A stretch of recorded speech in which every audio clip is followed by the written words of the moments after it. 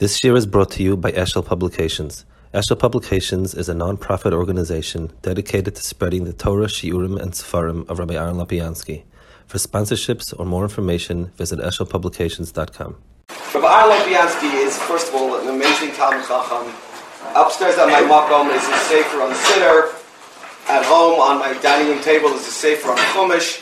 He's written widely on almost anything you can think about, both in halacha and machshava, but also broadly just in ideas. His English book on Ben Torah for Life exists in almost every... Well, here we have. Not a Talmud, I think, but a chassid. A neighbor. Rav Lopiansky learned in Mir for many years. He is the son-in-law of the late, great Rosh Yeshiva of the Mir. He lectures in Tikva. But more than anything, we had this a few years ago, the Raman here, to sit with Rav Lopiansky and talk about educational issues. He has a sensitivity to the world, not just the world in which he lives, but to the world, the broad world. His knowledge of history, real history, not censored history, is amazing. The pieces he writes, he's become a spokesman for a certain type of thoughtful frumkeit that we all aspire to. So without taking up too much more time, it's a great schos to have with Lopiansky here. It's really very, when you miss something, I've been coming the last few years and always found it very enjoyable. Unfortunately, last year or two, we missed out a lot of things, and this was one of the things I missed, actually. And I'm glad to be back. I'm glad that the yeshiva is doing well, Baruch Hashem. When you sit there, you worry about what happens, and when you sit here, you worry what happens there. Baruch Hashem, Haidul Hashem, things are getting there to normal, and it's Matov Manoim Sheva Sachim Gam Yachad. So we'll start with just a short word, and we'll schmooze a little bit. In this week's parasha, we have the brachas that Yaakov gives. Now, it's not quite that way.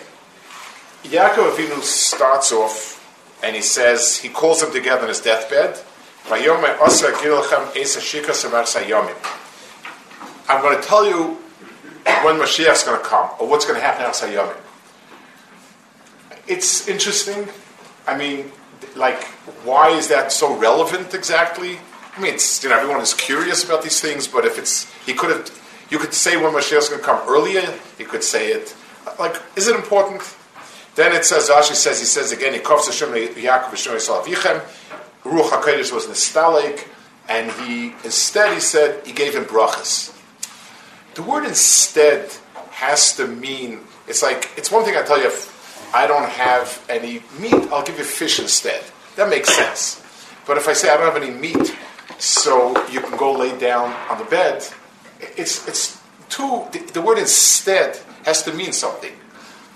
I mean, he wanted to tell them when Achas Hayom is going to be. Nostalgic. It was the wrong mahalach. So instead he's giving them brachas. There has to be some sort of common denominator so that statement makes sense, that the word instead is actually an instead. So I think this is a crucial moment in Klal Yisrael. I think it is an extraordinary crucial point over here in what to do. A person wants to go somewhere. Person is trying to get someplace. If he has no place to go to, then he's not going to get anywhere. It's when you're drifting. There's, in statistics, you have a drunken man's stagger, drunken man's walk, random steps taken with no direction that you're going to. That's classic in statistics. So if you want to be a good yid, are you going someplace? Are you growing somewhere? I don't know. I'm doing. So Yaakov Avinu being Megala the Kates is not just to satisfy curiosity about when Mashiach is coming. That's a childish curiosity. What you're trying to say is, where are we headed to? What is the Kates? If I know what the Kates is, I know where I'm going to, and then I can try to get there. I may make the right step, wrong step, but I'm trying to get there. And that seems to be, on the face of it, the most important single piece of information when a person wants to grow in Ruchnius. Where am I headed to? HaKadosh Baruch Hu was malim the case and basically told us, no, that's not the direction. There's a different direction. And that is through bracha. And let's explain the difference between the two. If I tell somebody, you should grow in Ruchnius, you should do mitzvahs, you should learn Torah. Why? Well, I can present it, you get a lot of schar in Gan Eden. It's true. I can present it, you'll become a big person. It's true. I can present it that you'll be very happy. All true. But that's not quite the point of it. There's a much deeper, more central point to it. Realizing yourself is really what we aspire to do in life. For instance, let's say imagine a person has tremendous musical abilities. And being a Jewish boy, he becomes a doctor, and a very successful doctor. But he'll never feel content because he hasn't expressed himself. He hasn't realized himself. Every single person, every single yid is a chelik Elokai Mimal. And we have something in us that is far beyond physicality and a physical world. And if I'm to ask myself in one word, what is the point of Torah mitzvahs? To bring that out. To realizing yourself. And that's why Yaakov, it says, Rashi says also that. Rashi says,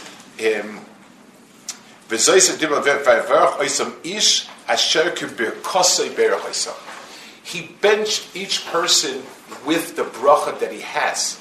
And that's why they got separate brachas. Zvulun came with one nekuda, and the bracha was to realize that. Yisachar came with another nekuda, and the bracha was to realize that, and so on. I know it's hard to understand that in terms of personally. A person walks into yeshiva at the beginning of the process. It doesn't seem to him that he'll ever enjoy learning, really. It doesn't seem that he's ever going to really relish self-discipline. It doesn't feel that he's ever going to feel good about having someone else's welfare come ahead of my welfare.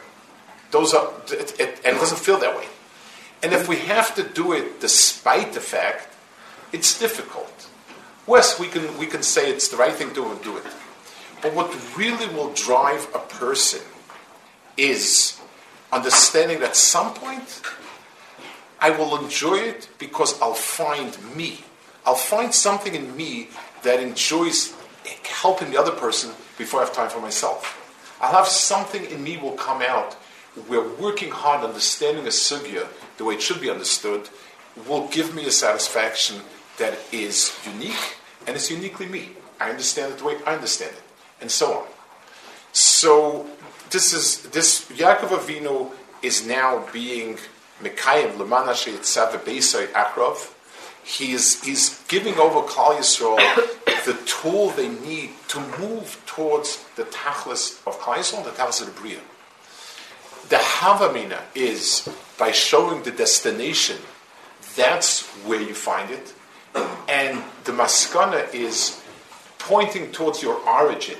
That's where you'll find it, and that's it changes how much motivation we have to do what we're supposed to do and develop and become the people we're supposed to develop. If we're looking for some outside things, I say, Michael, so let's say I don't have particularly great musical ability, but somebody says you can become a world famous violinist, you'll work hard enough. You know, as they say, Michael Tevis. Okay, I say I won't. I'd rather take it easy.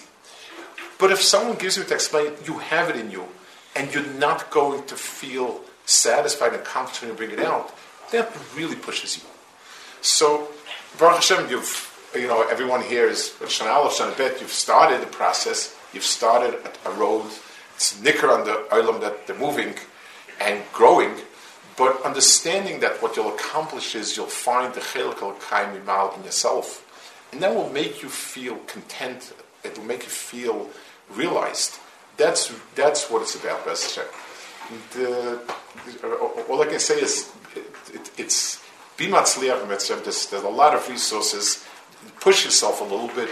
be matzich, understand that the point you get to is the most positive point of yourselves, and you realize that you realize who you really are. Okay, maybe we can. So you'll ask questions, or you'll. I have a few questions for the Talmidim, and then. Please, okay. So you'll whatever. So the first one is based on what the Rosh Hashiva started to talk about, and that's Mashiach.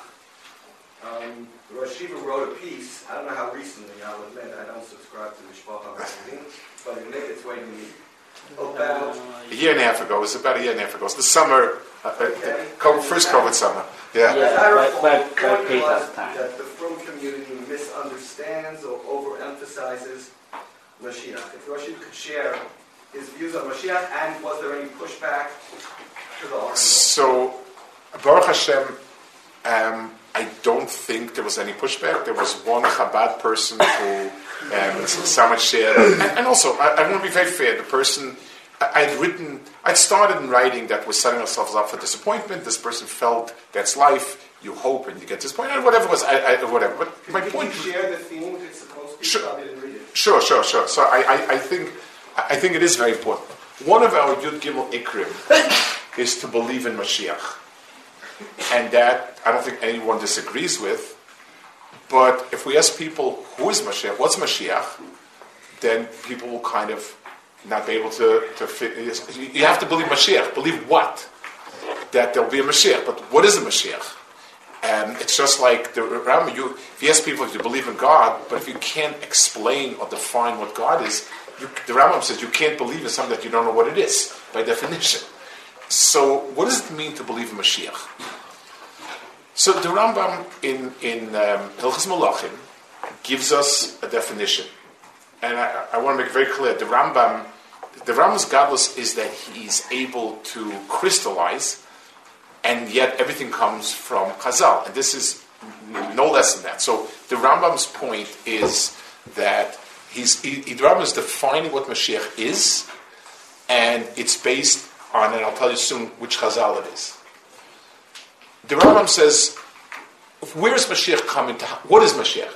There is no Hilchos Tchias HaMeisim in the Rambam. Checked it. I assure you there is none. Maybe after Tchias HaMeisim will be another volume. But right now, there's no Hilchos Tchias HaMeisim. Why? Because Tchias HaMeisim is not part of Halacha. Yes, the Rambam writes you have to believe in Tchias HaMeisim. But what is Tchias HaMeisim? When Hashem decides, we'll know. Mashiach is part of Hilchos Malachim. Klal Yisrael is a Malchus. Klal Yisrael is a Klal Yisrael because we have a Malchus. A Malchus means there is a central authority that turns every part of Klal Yisrael into a branch of one whole. The difference between a federation and a nation is a federation is a cooperative of some sort. We get together, as everybody says, it's for our mutual benefit that we all mow the lawn. So we mow the lawn. It's our mutual. If somebody doesn't want to, he can either take the consequences. But I don't have the moral right to impose mowing the lawn on someone else. Let's take it something very, very relevant. How we ought to behave with COVID. You had every range of opinion, from the lunatic one extreme to the lunatic other extreme, and everything in the middle. But there's no one that has the ability, I don't mean just the physical ability, no one has the moral right to say, Rabbi say, you've all got to listen to me. So basically we are a lot of shtiblach, and every shtibel can always break into two shtibels. So we're not a Klal Yisrael. We are a former Klal Yisrael and a future Klal Yisrael. We don't have a tzura, and when people say, why don't Rabbanim? If I'm sitting in a room with 100 Rabbanim, and I consider myself they're equal, I may be arrogant, but I don't have to listen to them. So 99 say one thing, as long as no Moshe Bezdin, as long as we're not a Bezdin and we're nothing, and that's halacha. When you're talking about secular stuff, as civic stuff, things like that, there's no way to impose any. So we're not a nation, and what we're waiting for is a king back again. And I know we've all brought up, those of us who brought up in America, to think that monarchy is terrible. It's true, because all the monarchs were terrible. But I want to show an example of something. When I was in Eretz, my first kufa, from people lived only in Yerushalayim, Haredi people lived only in Yerushalayim or Bnei Brak, and certain areas of Yerushalayim and certain areas of Bnei Brak. And the prices went up, as happens when everybody wants the same apartment. And everyone was saying, it's terrible, terrible, terrible, you got to go out of town, you got to go out of town, you got to go out of town. There were a lot of nice articles about it, a lot of kokores, a lot of signatures. It got no place. Ger Rebbe came along, and he told his first chassid, you're going to Arad. The second one, he said, you're going to Chatzor, and the third one, to Ashdod. And guess what? They went. It's a malchus. Someone doesn't like it, has to leave. So they're able to accomplish a lot more than we can. It's got its downsides. But Lamaisa, Klal Yisrael datters along in Ruchnias because we don't have a malchus. So one is to restore malchus to Klal Yisrael, and then we become a nation again. 2, building a Beis Hamikdash. A Beis Hamikdash is the most tangible sense of Ruchnias that we have. We have occasional Ruchnistic feelings. We get sometimes inspired. But a place where there's a sense of a constant Asheras Hashchina, where there's a sense of connecting, we don't have a place like that. And that's the second thing is he builds a Beis Hamikdash. The Rambam says in Hilchos Beis HaBchira that building a Beis Hamikdash has 2 purposes. Bringing Karbanis and Aliyah L'Regel. Aliyah L'Regel meant people who are working their fields hard and want immersed in a physical world 3 times a year came and charged their batteries. The spiritual charging plug for Klal Yisrael is the Beis Hamikdash. 3rd, Mekabetz Nidchei Yisrael. Unfortunately, and it's much worse, a much greater flaw in the Haredi community than in the so-called modern Orthodox, Dati Lumi, whatever you want to, is if you ask people how many Yidden are there, they count up all the Jews in Jerusalem, Yerushalayim and Bnei Brak, now Beitar and Elad also, and that's how many Jews there are. Oh yeah, there are other people there. 90% of Klal Yisrael is almost cut off. Chas v'shalom, it's not going to take longer, and we lose. These are lost parts of Klal Yisrael. When God forbid somebody has a family member who's cut off, we don't know what to do with ourselves. So this is 90% Klal Yisrael. Where are our feelings for it? We at least, so we do as much as we can to take care of it, outreach. That's 100% an imperative. But at least we should yearn for it. Somebody will come, they'll bring back 90% of Klal Yisrael. 90%. And finally, so Rambam speaks about being Mekabetz Nidchei Yisrael, and the Rambam says to bring back all the mitzvahs. If we ask ourselves, are we Shema Torah mitzvahs? We would all say yes. The right answer would be about 30-40%. Most of Shas is not, quote-unquote, relevant for us. Not Kachim, not Tyrus, almost all. Baruch Hashem, Zroim is coming back. Big parts of Nezikim, whether it's Sanhedrin, whether it's Makis, whether it's Din Nezikim in Mazik, in Shara Mazik and Chayvel. A big chunk of Torah is undoable. If we really believe that Torah makes a person, perfects a person, brings out the best, then 2/3 of it. And the Rambam says restoring all the other mishpatim and things as they were. So the Rambam is pinpointing 4 items that mean Zerah from Mashiach. Do you know where the Chazal that he got it from is? Can anyone guess where the Chazal is? One of the earliest Chazals from we have is Shemon Esrei, made by Anshe Knesset Gdola. And we have 6 brachas actually that deal with wanting to have a goel. Mekabetz Nidchei Yisrael, Tkabe Shofar Gadol. We have Tzemach David Adachos Atzmiach, Malchus Beis David, Shraim Ircha, and we have Oshiva Shoftei Nekavei Shomer. So basically, that's where the Rambam came from. So our yearning for Mashiach comes from the same place that our yearning for a ruchnistic connection to HaKadosh Baruch Hu. Connecting to HaKadosh Baruch Hu without Klal Yisrael doesn't work. HaKadosh Baruch Hu made Klal Yisrael to be the vehicle. if we're missing so much of Klal Yisrael, if we're just a bunch of scattered sheep, it's not only we happen not to get along, there's no real way that, even with the best intentions, if I disagree with somebody, nobody has the right to tell me to fall in line with him or him to fall in line with me. So we're scattered sheep. And our sense of ruchnius is very dull. So all of these things should be the source where our yearning for Mashiach comes from. Certainly, Bez Hashem, things will change in terms of the welfare of Klal Yisrael. But that's up in the air. Ram says it's not clear. It's a machlokes Gemara and so on, whether it be Olik Ben Haga, Holech, and so on. But the Rambam says the bottom line of our yearning for Mashiach is it will create a world where we can focus on our ruchnistic progress instead of dealing with other issues. Our main focus of avoda will be that. Yeah. Somebody asked a follow-up question. There are two worlds, or there are different labels for worlds. Yeshivish, Litvish, whatever, and whatever you want to call them, non-Orthodox. What can each world learn from the other?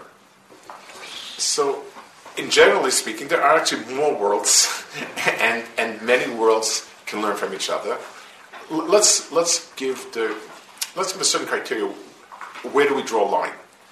People who are sincerely maminim in Torah, Nakadosh Baruch Hu, and people who were big people and presented mahalchim to get there, we can learn. And we'll start with an assumption that almost every group emphasizes something, and by definition, something falls short of it. And there is what to be learned by looking at the others. At the end of the day, everyone follows a certain road and is happy with what that road gives him, and accepts the shortcomings. There's no perfection until Bez Hashem. That's one of the things Mashiach will bring. He'll get the roads coming together. But until that point, the creation of Yeshiva World in the States, which I sort of remember that happening, created an extraordinary mindset of understanding Torah as being real. Try to imagine people who never learned anything, and they have no real clue to where halacha is coming from, to the strength of a halachic point, and they're secular people, but they're listening to the Rav to do whatever they're supposed to do. It works somewhat, but it can't work because you're just dealing with Xeris HaKosovs all your life. The ability, like you have, to be able to sit, to learn a sugya, to understand kasha teretz, that you don't just say, well, it's more convenient, we'll be mekel. Mekel based on what? We'll be machmeh. Machmeh based on what? What's the sugya? What's the halacha? What are the type of things that need to be strengthened, what not? That whole mindset came from the yeshiva world, and it contributes that whole Torah mindset that's critical to be the starting point. The vast majority of Klal Yisrael will start interacting with the world at some point or another. Whether it's a business dealing, whether it's a profession, the ability to do it honorably, with Torah values, in a dignified way. The ability to make things run well. Because they understand the world of derech eretz. Derech eretz means doing things in line with the way nature works. So that is not simple. Not at all. The fact that somebody can be a highly accomplished doctor and be an erlicha person and a person who radiates, that Torah radiates his life. He's honest in his business and transactions. He's civil in interacting with people. He's kind and pleasant. And he is who he is, and yet is able to interact. That's what Torah is there for. And that is something that again, when somebody, unfortunately, the word modern Orthodox has two meanings to it. One is people have taken Torah and brought it into the world and expressed it in a way that brings out how Torah acts in the world, and that's amazing. And the people who, when they want to drop something, they'll declare themselves in modern Orthodox. And that's a shame, because they've taken something that could be, just like somebody who wants to take a drink of whiskey and says he's a chassid. A person who wants to drop a mitzvah and say, I'm unorthodox, is doing a tremendous disservice. I mean, your own issues are your own issues. Don't label a group of people who are extraordinarily sincere and bring Kvod Shemayim in a certain way. So, so people need to look around and say to themselves, like the years that you're spending now, which is in a Torah environment, is the inner flame in your hearts, and you're in and you're in understanding your mind. If you spend the appropriate amount of time building the mindset and the heart of Torah, then when you engage the world, you're affecting the world, not being affected by it. So those, I would say, that's really the partnership that should have been there. It's very fascinating because we speak of diverse communities. It's nothing to compare to what was in Europe because we interact. Eretz Yisrael especially became a melting pot. I never saw a Sephardi person until I was a grown-up. My father grew up in Lita. He never saw a chassid till the concentration camp. He heard that there exist such beings, but especially Lithuania was between the wars. They had no diplomatic relationship with Poland. They were at war, so he said there was a small Chabad shtibel of 12 people, and that was it. They didn't wear the levush, so that was it. Today, we are very, very interwoven. We have a lot, but in Europe, when they made Agudas Yisrael, the two key players were Ger Hasidim. The Ger Rebbe was a very pro-Agudah person. He had his heart and sham in it. He was as Hasidish as you can get. Ger was intensely Hasidish. And the Frankfurt Jews, who were modern by European standards, by Polish standards. I mean, they had education for women. The women sat at the table together and they said they were Torah. It was a very different world. And the Ger Rebbe pushed very hard because they could get things done. They were efficient. They were organized. They were honest. They were l'shem shamayim, and there was a big struggle. They were very scared. They did not want internal influence, but they wanted to work together, and it was because they mutually recognized. Rav Yosef Kalbach was Hamburg Rav, and he was a brilliant German Rav. Grew up in the tradition of German Rabbanim. When he went to tour Eastern Europe, he came back with a glowing report. They did fundraising. Even though it was a world that was alien to him, and in a certain sense, the places where he was in Eretz Yisrael were outside that world. He taught in Lemel School. But he recognized that Eastern Europe has a flame and a passion that Germany doesn't have. They have to make chachamim. It's a whole different level. The ability to understand how to work together and recognize what each one has was, whatever success they had was because of that. The Polish Jews had no ability to organize and do anything like that. And the German Jews were lacking that fire and that whatever it was that East Europe gave. The partnership was an extraordinary productive partnership. So those are things that come to the mind about the strengths of each different group. Yeah. Last one I have, and then we open up. Does the Rosh Yeshiva relate to the concept of Torah Umada? So the problem with it is always these things are defined. They don't have a dictionary definition. They have a social definition. If one is so, Torah Eretz is a Mishnah. Torah Umada is not a Mishnah actually. In case I hate to surprise anybody. If it's something where Mada is an outgrowth of it, a person is able to see where the emes of Torah comes out. A person is able to look at the picture world and understand where these things are. In my chinuch, anything that's a branch of Torah, everything should be a branch. Meaning both things. It should be a branch of Torah and it should be a branch of Torah. It should be something that people see and understand. If it's a partnership, then it's something that it's hard for me to see. A partnership in the sense, this is as valid as this is, it's not even the same. So the being able to use tools of this world and seeing this world as an expression of Torah, yes, It has to be that way. Because in a certain sense, if you say this world is not Torah, then you're saying there exists something other than Torah. And if you're saying this world is as valid as Torah, science is valid as Torah, then you're also saying those things. If it's one thing, and the question is how it expresses itself, how does it come to the world outside, that's something that I think is very right. So these things are the Torahs, because mihu Torah mada, like who's the one that has the right to explain? But in my mind, that type of understanding is a very correct understanding. Yes. Would you like to call in the voice? I don't know. Yeah, fine. Yeah. If someone were to come to me and say you can learn Kollel for the rest of your life, and there's no issues of money or anything, what would be my motivation to accept that deal? That all day I can learn and have a family and that's it.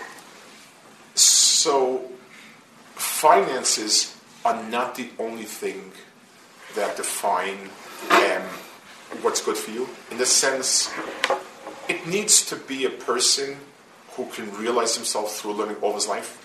Learning for a few years in a way where your basic person is built through Torah is something that I believe is almost everyone. There's always exceptions, but that's something that's necessary and is missing. Are you as engaged and as productive? There are people who are, and that's the people that should be learning. For us, they provide the heart neshama Klal Yisrael. Many people, it just emotionally doesn't become feasible. A person has to feel. I would say Torah is called teroscha umnascha. Umnas means not parnasa. Is this your trade? Is this who you are? If a person can learn at 45 with the fire that he's learning at 20, then yes, it's terosas umnasa. The Rosh Yeshiva, the Mir, Rabbi Zudel, the one who founded it, was an extraordinary. He was a giant, and one of his personality traits was a constant demand from people around him to learn more and better. And he would grab random people on the street, not so random, but they have to come to him and get verheard on 100 blat. They have to come to him to Shtickle Torah. And he would pay them money for it. These were not learning in yeshiva. And he didn't have that much money, but that was a big thing by him. And he would constantly badger them, and he would argue with the Shtickle Torah, and then if he'd begrudgingly give them the money, he would verheer them, and he knew if a person was inclined to learning a lot, he would force him to tell him Shtickle Torah. If the person was a machadish, he would force him to tell him this. That was him. That was his Reb Shiller Rafael Tzchon Avracha. He was a dayan in Bezin Mosar of Cook. He was a very chashuv person. Told me that he came down, he learned the Mir for Tkufa, and he came down to Rabbi Zudel to ask him to write on his, for the army deferment to sign the Torosas and Nasai. Rabbi Zudel looked at it and he said, there's a shayla in the Gemara if Uman is koine b'shvach kli or not, which means when you give something to a handyman to fix, that when he improves the product, that becomes his, and that's what you're paying him for. You're not paying him wages for the labor, you're paying him for the improvement of the product. So again, it's a So he said, maybe the army holds like the Mandiyama, that Uman is kind of a shvach kli. So if you're not producing anything, how can I write Torah of Nasa? So I first have to hear Shtickle Torah from you.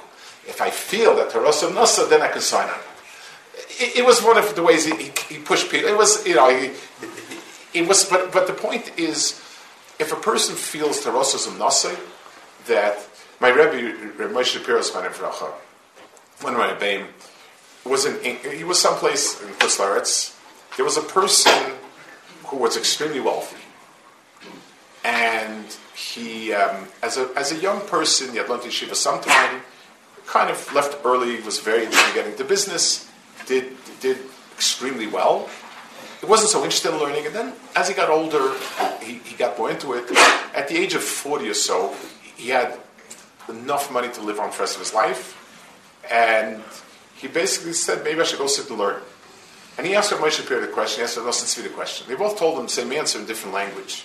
Moshe Shapiro told him, there are Yisachas in the world and Zvulans. If you can be as good a Yisachar as you are a Zvulun, no one has the right to tell you that you have to work and give tzedakah. Then you're fully entitled to express yourself in Torah. But if you're an amazing Zvulim and an Oka Yisachar, then you have to stick to the Shevet that you belong to. A person needs to understand, what is he? A person who, there was somebody in my Shver's house, a frum psychologist. So he actually learned in yeshiva. He learned a few hours a day in yeshiva. And he was sitting and talking to my father-in-law. And he asked my father-in-law, maybe I should drop the psychology and just sit and learn. So there was somebody happened to be in the house then, a young man who was a very disturbed person. And my father pointed him and said, as long as you're the person that can help this person, you have no right to drop your profession. In other words, you have a tafkid. And the person has to be honest with himself in both directions. If a person has that type of nature where he can learn productively for all his life and be a source of Torah, then even if he's tempted to other things, that's his nisayon. On the other hand, a person just has a lot of money in the bank and he's lazy to do much, and he uses learning as a way to sort of cover up not being, that's another issue. So a person has to, it's more than just having money to live on. It's a question of tafkid and a question of who you are. Yes? Robi was talking earlier about like realizing yourself through learning. To whatever varying stage or degree in life, if one starts feeling realized, how do they avoid feeling content then and not striving for more? Good question. That's a question of Ben Aliyah. I'm serious. It's something it's a worthy question. Usually, just like Lahavdul Elf Abdullas, when our body has a way of getting used to things. So a person, God forbid, is addicted to substances. The part of the problem is the high lasts for a while, then you need another high. A person who's very adventurous is going to climb one peak, then want to climb the second peak. When he's reached the highest peak, he's going to do it blindfolded or with weights on his feet or something, because we're built. Contentment never becomes a plateau. Contentment is climbing. So a person who's Adam La'amudillah, a person who feels the joy of moving forward, will inevitably want to go further. Yes? Let's say, for example, a person was named Akiva, and this person who's named Akiva was divorcing his wife. Now, this Akiva wrote his name ending with an aleph and ending with a hey. How did he write it get? Because you need to write it the proper way. Or let's say, for example, people did not know which way he spelled his name. Well, that's a change of pace. So I'll tell you what's done normally is, it's not only Akiva and aleph and a hey that's a problem. It tends to be, the real problem that comes up all the time is nicknames. So somebody is called Yitzchak. Very few people remain Yitzchak. They're Itzi and Itchy and Yitki and whatever it is. So the norm of a Masada Gittin is that you take what you are the most common names of the person, and you list them all. There's a formula for that. There's Diskarya, there's Kinuyim. In the case of spelling, usually there's a standard. There's the Shemus HaGittin of the Beit Shmuel, which has become the standard. We tend to use that. The problem starts with Yiddish names. In Hebrew, for us, there's no difference in pronunciation, so we'll stick to the way it's spelled in Shemus HaGittin. When you have Yiddish names where the differences in writing comes a difference in the way it's expressed, they'll usually do the Iskari, the Mechunya, the Mechuna, the this. That's what we usually do. Yes. The Beis Yaakov movement kind of opened up Talmud Torah for women. But recently there have been certain people who have tried to extend that and created programs for women to learn not only things like Halal and Tanakh, but also Gemara. So what does the Rav think about women's learning Gemara? Is there a place for it? Is it appropriate? And if there is, to what extent should it be, the focus of women's Talmud Torah? So it's a sensitive issue, and I'll tell you why. It falls under a category of kind of Eis Lasses Lashem. And the Chavetz Chaim, big changes need big people to make those changes. There was resistance against Beis Yaakov movement, unfortunately, and we lost generation of women because of that. The generations, maybe. When it came already, it was, the crisis was past crisis point, and it succeeded wildly. And the people, there were big people behind it, the Chavetz Chaim, and he was willing to say that the Gemara, the situation today overrides that. He made a sharp line between Torah Sheba'al Peh and Torah Sheb'Ksav and halachas, things like that. The question is, why do we want to change that? So one motivation, so it's a few things. In my Masoros is to be reluctant to make changes, and that has been very helpful. And some people have made changes, that's been very helpful. Each one has credits. So saying the problem starts really, what is motivation? Well, let's give an example, and take something simple. The Reform movement started with wanting to make innovations in the decorum of the shul. Now, the real motivation was they had a big hang-up about a Christian church.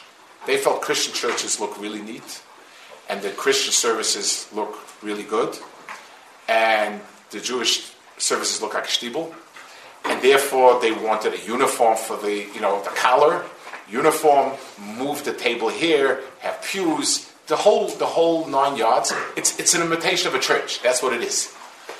And that's why there was a lot of resistance. Halachically, very few of those items have real clear halach guidelines. There's chukas hagoyim, which is a general klal. But the people were against it, and rightfully so. They smelled that at the end of the day, they want to change Shabbos to Sunday. Why? Is Sunday a more appropriate day for having a day off? No, but the goyim have it. And we want to be Christians, except the little asterisk on the bottom, Christians of Jewish faith. But the big Yitzhar was to be like everybody else. The question is that there are differences in men and women is permeates the Torah. That halachically, a lot of those areas are gray, and you can't say the Arik Vayavar type of, But the question is, what's the motivation? So Beis Yaakov came and faced the reality. The reality is, we're losing everyone. A person, Reb Shamshul Hirsch, fought a lot of the reform, but he instituted many things in his shul because he felt these are necessities and this is what has to be done. You want that the person who makes those concessions, decisions, changes, be a person that you feel is kol kula l'shmar and kol kula Torah, and it's a decision that this is necessity. When the decision comes because I want to imitate other people, then everything comes down the pike. It's whatever. If whatever the world thinks is right, we think is right, then for a while, I don't know. For a while, there was this thing in the more progressive, wise papers like the Times that open marriage is a great thing. Like, why be stuck with one husband? You can have a few. It didn't seem to have gotten traction, but it could get traction. Maybe because marriage hasn't gotten traction, so there's no problem with adultery. You can't have much adultery if there's no marriage. But we have just open relationships today. We don't have marriage anymore. But so then we would also have to sort of flow along with that and say, well, it's kind of archaic, and what can you do? The halacha says it, but we'll get around. We'll have a heter bechira or something on it. And I'm serious. What's the motivation? So when a motivation is clearly driven by necessity, because Islas Hashem, then, and the person who does it, you feel it that way, then it's done good for Klal Yisrael. When it's been simply because Kol HaGoyim Yisrael, then it hasn't done good. So I'm saying it's a really tough issue, and it's an issue that the people. There are clear distinctions. A woman cannot be a melech. A woman cannot sit in din. She cannot bear edus. You can get around everything halachically. Yes, if the two baladin are makabel, so they can makabel anybody. But at the end of the day, there's a clear ruach in the Torah. And in those cases where you need to say Esas Hashem, as long as halachically it's okay, if the people that have that stature say it, then it tends to become a bracha for Klal Yisrael. if it becomes kind of just efkerus, like why not be like everybody else and just kind of go with the flow. So it's a very weighted decision, and it needs the right type of person to make that decision. Yes. On the topic of Talmud Torah. Yeah. One of the animating characteristics. By the way, men are also Chaim Talmud Torah, not only women. There was somebody I once had a very cute story about 22 years ago. It was somebody in our yeshiva, great guy, really geschmacker fellow. Learning Gemara wasn't his thing, wasn't interested in it, and just a very nice guy and a positive guy. And that was that. He was a year or two in yeshiva, and then he went off. I don't know where he went to learn, but I don't know if he was learning. Maybe he was in college. He come back for Shabbos. He says, Rebbe says something about why women learning, why not learn Gemara. That was the conversation, and I asked him, why do you think it's so important? He said, because that's a thing that really connects you to Yiddishkeit, and it's so important. I said, Jonathan, for a year I couldn't hear enough about why it's unimportant and why you don't understand why it's necessary, and all of a sudden it became so important. For a year we spent that you said you hate Gemara, you don't like it, it's dreary, and it's not spiritual, it's not connecting you in anything. So why did it become so important all of a sudden? We laughed, we had a good time. That was it. So, I mean, somebody I'm very, Adi Yom, we still have, he's a really great person. But, yes. Sorry, as I said it after you. Yeah. Okay. So, I was going to ask, one of the animating characteristics of our baby Josh is the firm belief in Koach HaChiddush. Yeah. I wanted to hear what your thoughts on that concept were, both from the perspective of your own Talmud Torah and also what Rov Am Yisrael should be doing in their Talmud Torah. So there's a very interesting Reb Chaim Volozhin writes about Chidushim. And you have to ask yourself, some people are gifted, and they seem to be able to flow like a Mayan, and some people have a hard time saying a Chiddush. Reb Chaim Volozhin writes something very fascinating, that Chidushim means clarifying what you're learning more. And I don't want to explain that, because that's I think it's a key piece of understanding something. When a person is mechadish something, what does that mean? If I'm saying something that the Torah didn't mean, then I'm being mechadish, but it's not chidush Torah. So if I'm a great lecturer and I can say very, very deep things about a book, and I really don't care much if the author thought about it or not. If people like what I'm saying, that's what I want. So these are beautifully creative ideas. Whether the author really thought about it or not, is irrelevant to me. I don't really care. I just don't. I like to present stuff that people think is neat. If you do that with Torah, so then you're sort of distorting the Torah. The Torah didn't mean that. So what is a chiddush? The answer is a chiddush means things were not clear. There was a term, like Reb Chaim Brisker. There's a term that seems to mean something. On closer look at it, it actually means two separate things. And you have to know where to put each piece. So all chidushim, if they're emes, are a clarification of what was there to start with. My Rebbe, Reb Nachum Zechron Livracha, I wrote about him when he was nifter. Every Rebbe, every big Rosh Hashiva, reaches a certain high point in his shir. So one person reaches a very deep svara, and that becomes like the crux of the shir. And he said, "Wow, what a deep point." Another person is brilliant with cheshbonis. If you see what Rashi says here, and you add the Tosfos here, and then you learn like river there, put it together, you get this halach and so on and so forth. And that becomes like the height of the shir. Reb Nachum was brilliant in all counts, but the height of the shir was, he would come back to wherever he started, Rashi, Rambam, and he would get, you see it says, Dvorim Kiksover. That's exactly what it says over here. And it was something that it excited us. We'd look and say, wow, yes, that's exactly what he says. It's obvious. So if a person can't, so some people can make these chidushim, and it's amazing, but a person can't, a person who clarifies the sugya, for every person going over another time and sharpening his understanding of it, there's that feeling, whoever asked over here before about being content with what you have, every time if you relearn something fresh, and you get it down better, you get that feeling of chiddush. So it's not as flashy as the person who can put down in writing something which everyone oohs and ahs, but it's something that really has a certain chiddush pnimis, and it's something that has the same thing as Koach HaChiddush. Yes? I'm sorry, just my... Does the Rav have anything to say on staying motivated to wake up every morning early to go daven? If I have anything to say about waking up early in the morning to go to davening? Like what time? What? The motivation to wake up early. You asked me if I'm for it, or you asked me... I just not quite clear that... It's not that fast. Huh? There could be Talmidim here who struggle with this. It's theoretical. I hear. You know what? If I could put a point on it, like I said before in the beginning, when we work hard at doing something HaKadosh Baruch Hu wants, maybe we're able to do it. Lishma is always tough. But if a person realizes that when a person toughs it out, a person goes to the army. So what makes him go? In other words, so yes, you're saving people's lives and it's fine, but down deep, there's a tremendous satisfaction in the self-discipline and ability to draw a lot out of yourself.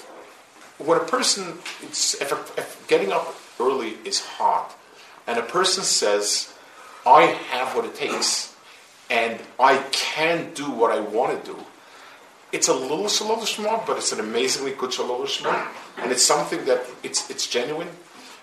Same thing, a person buckles down and sits and learns, and he's normally fidgety, and he's able to sit himself. The sense of self-discipline and inner strength is a motivation. It also helps if you go to sleep a little earlier. That's definitely on the... But I'm saying the point that a person focuses on is I can make things happen when I want them to happen. And that's something that gives a person tremendous satisfaction. Anything that's tough. People go on a diet. People work out. People do things. They down deep, the satisfaction they tap into is koach gvura. I can make things happen. Maybe that's something helpful. If not, the mashkichim here can be very helpful. A cup of water or something. For the theoretical bacher, we can have a theoretical cup of cold water or something. Yes. Back to what the Rabbi mentioned there about the Ruach Torah. Yeah. What might be some of like the roles and traits that a man would be expected to assume because he's a man, and a woman would be expected to assume because he's a woman? In terms of like visibility, like loudness, other things like leadership, and like so there are a lot of. In other words, it's hard because it doesn't say mefurish things. But I want to add a certain point that is not. Unfortunately, a woman's role tends to be much more subtle, and that's why it's much less noticed. For instance, a father tends to discipline a child by being tough, strong, whatever you want to call it. A mother radiates a certain sense of expectation. The Rabbeinu Bechaya says, Kosom Lebes Yaakov, he says, why the women were told first about Matan Torah? Because it's the mother's warmth and expectation of the child that is the primary motivator.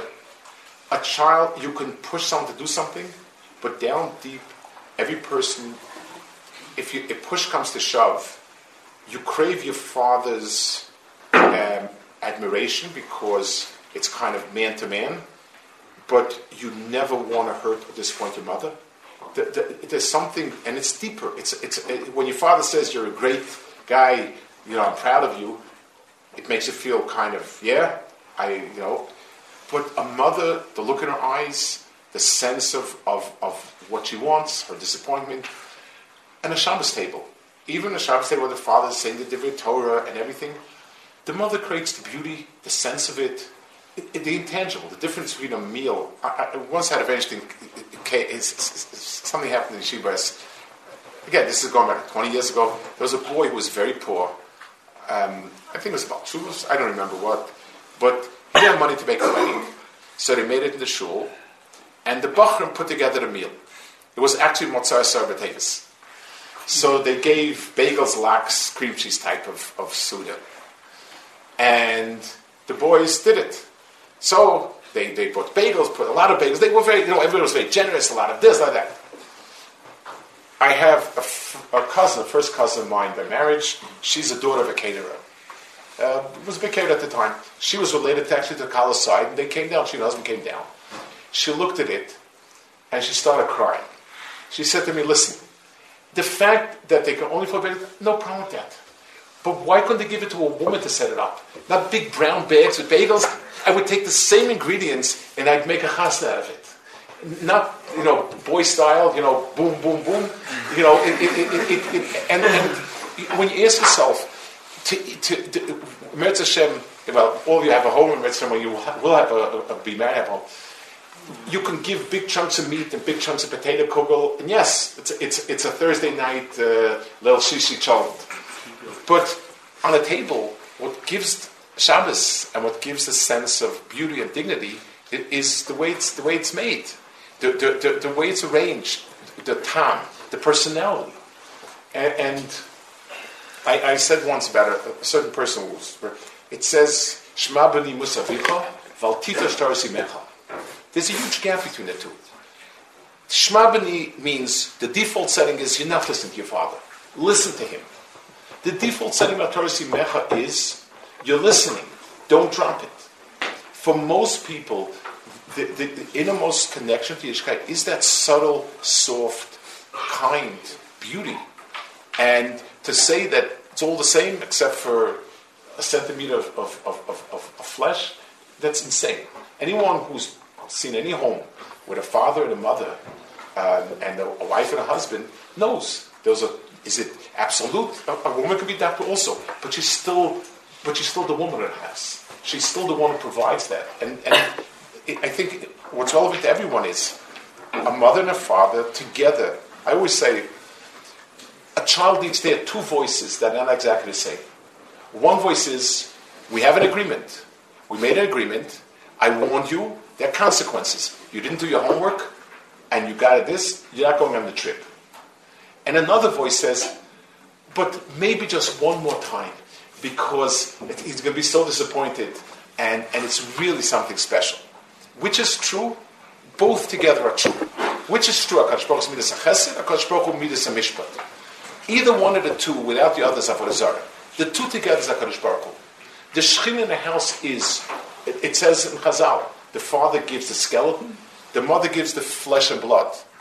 If a human being was just a skeleton, well, he would be hard, cold, and extremely unappealing. If a human being would be just protoplasm, just he would be a jellyfish, and a big jellyfish, and also not what makes us beautiful is we have a skeleton that's tough and kind of unyielding, and it's surrounded with flesh and blood that's soft and warm and flexible. The two together, and each one has a role. And to me, that's at the heart of what a neshama of a Yiddish shtul is like. I feel terrible, but we agreed on an hour. Maybe just another minute or two. Okay, maybe. Yes. The Rav mentioned earlier about the 90% of a klal Yisrael that is not shomer mitzvot. So how should we, as Orthodox shomer mitzvot Jews, react to this large portion of a klal Yisrael? Should we embrace kiruv, or should we embrace co-inhabitation? So in the big picture, our desire is to bring it back. It means probably the best kiruv that I think the broadest effective has been sort of partners in Torah. I know they have it not Yisrael. When you have one-on-one learning, people understand each other. People people can get more close. It's a slower, less glamorous process than big bandwagon kiruv. Understanding other people, knowing other people. From what I can tell, that's most fostering this type of partners in Torah. When you learn with another person and you get to know each other, it usually tends to be mashpia, and that's my feeling. And at least minimally, I should feel the way when When God forbid, many people have in their families a family member who's really gone far, very far. It's a terrible pain. So we should feel it. And I'm not saying I'm far from being such a big tzaddik, but at least we should feel it minimally. That occasionally when we daven, we should bear in mind that most of our family is gone, going. Yes. I know in the Rosh Yeshiva in Silver Spring, they have really all the key ages in a Ben Torah's development, whether guys in high school, learning full-time based mentorship afterwards, guys in Kollel. I was wondering if that's because it's a perfect yeshiva. If the Rebbe could share his opinion, both about maybe from the Talmidim's perspective, what's really the most important key time of learning and forming, but also from the mechanic's perspective. Really where's the most important place to to be mashkiach and really to put in all of our code. So I guess maybe we'll take that as the last question. This tkufa in life is an extremely important tkufa because a total immersion in Ruchnius and Torah is the heart and neshama of what's going to come afterwards. Everything else should be a branch of it. In your most formative stage, this is really the formative years of your adult tkufa. After a person is, let's say, 23, he's basically, it's outside of him. He's basically out. Before a person's 17, 18, he's really, really immature in that sense that it's not yet. But these are the years, I would say, between 18 and 23, though, that range. Some people a little more, some a little less, but that's the range. When you become who you are. Who you are should be Kulo Torah Kadosh Baruch Hu. What we do, how we express it, how we bring it out, what's our tafkid in the world, that branches out. So it's critical, both junctions. First of all, the formation of a Torah person, that there's one thing, I came to this world not because I brought myself to this world, Kadosh Baruch Hu brought me to this world, it's a tachlis for me, and after Kichos HaKol, a few years will go by, and I'm back to coming back and being asked, "What did you do?" That's who a person is. Then a person needs to be able to successfully integrate that into the Olam Hamaisa. How do I express it? How do I make it viable? How do I do what I'm supposed to do? It's for anyone who's an Anis Bal Nefesh, it should be a struggle. A pure ruchnistic world and a physical world are different. Just like a body and neshama is very different. And HaKadosh Baruch Hu wanted us, neshama satbi tahorahi, the neshama is tahor, and to struggle and bring it out and bring the world of flesh to become part of it. That's a lifetime's avoda. And Be'ez Hashem, Baruch Hashem, I'm extremely, extremely impressed by the questions, by the what people grapple with, and hopefully you'll use your years of being in the Shakur and the Makam Torah to become the people to become the inner self, to realize your inner self consciously, fully, and then when you need to express it in the world around, in the guf, in the world. You do it successfully and bring out whatever nekuda you have, and be mekadosh Shem Shemayim and be memaliyah tafkid. That's what it's all about. This Hashem. Thank you, Rabbi Lopiansky, for being out here, for sharing this time of Torah and wisdom. I encourage all of you. Rabbi Lopiansky has online hundreds of viewers.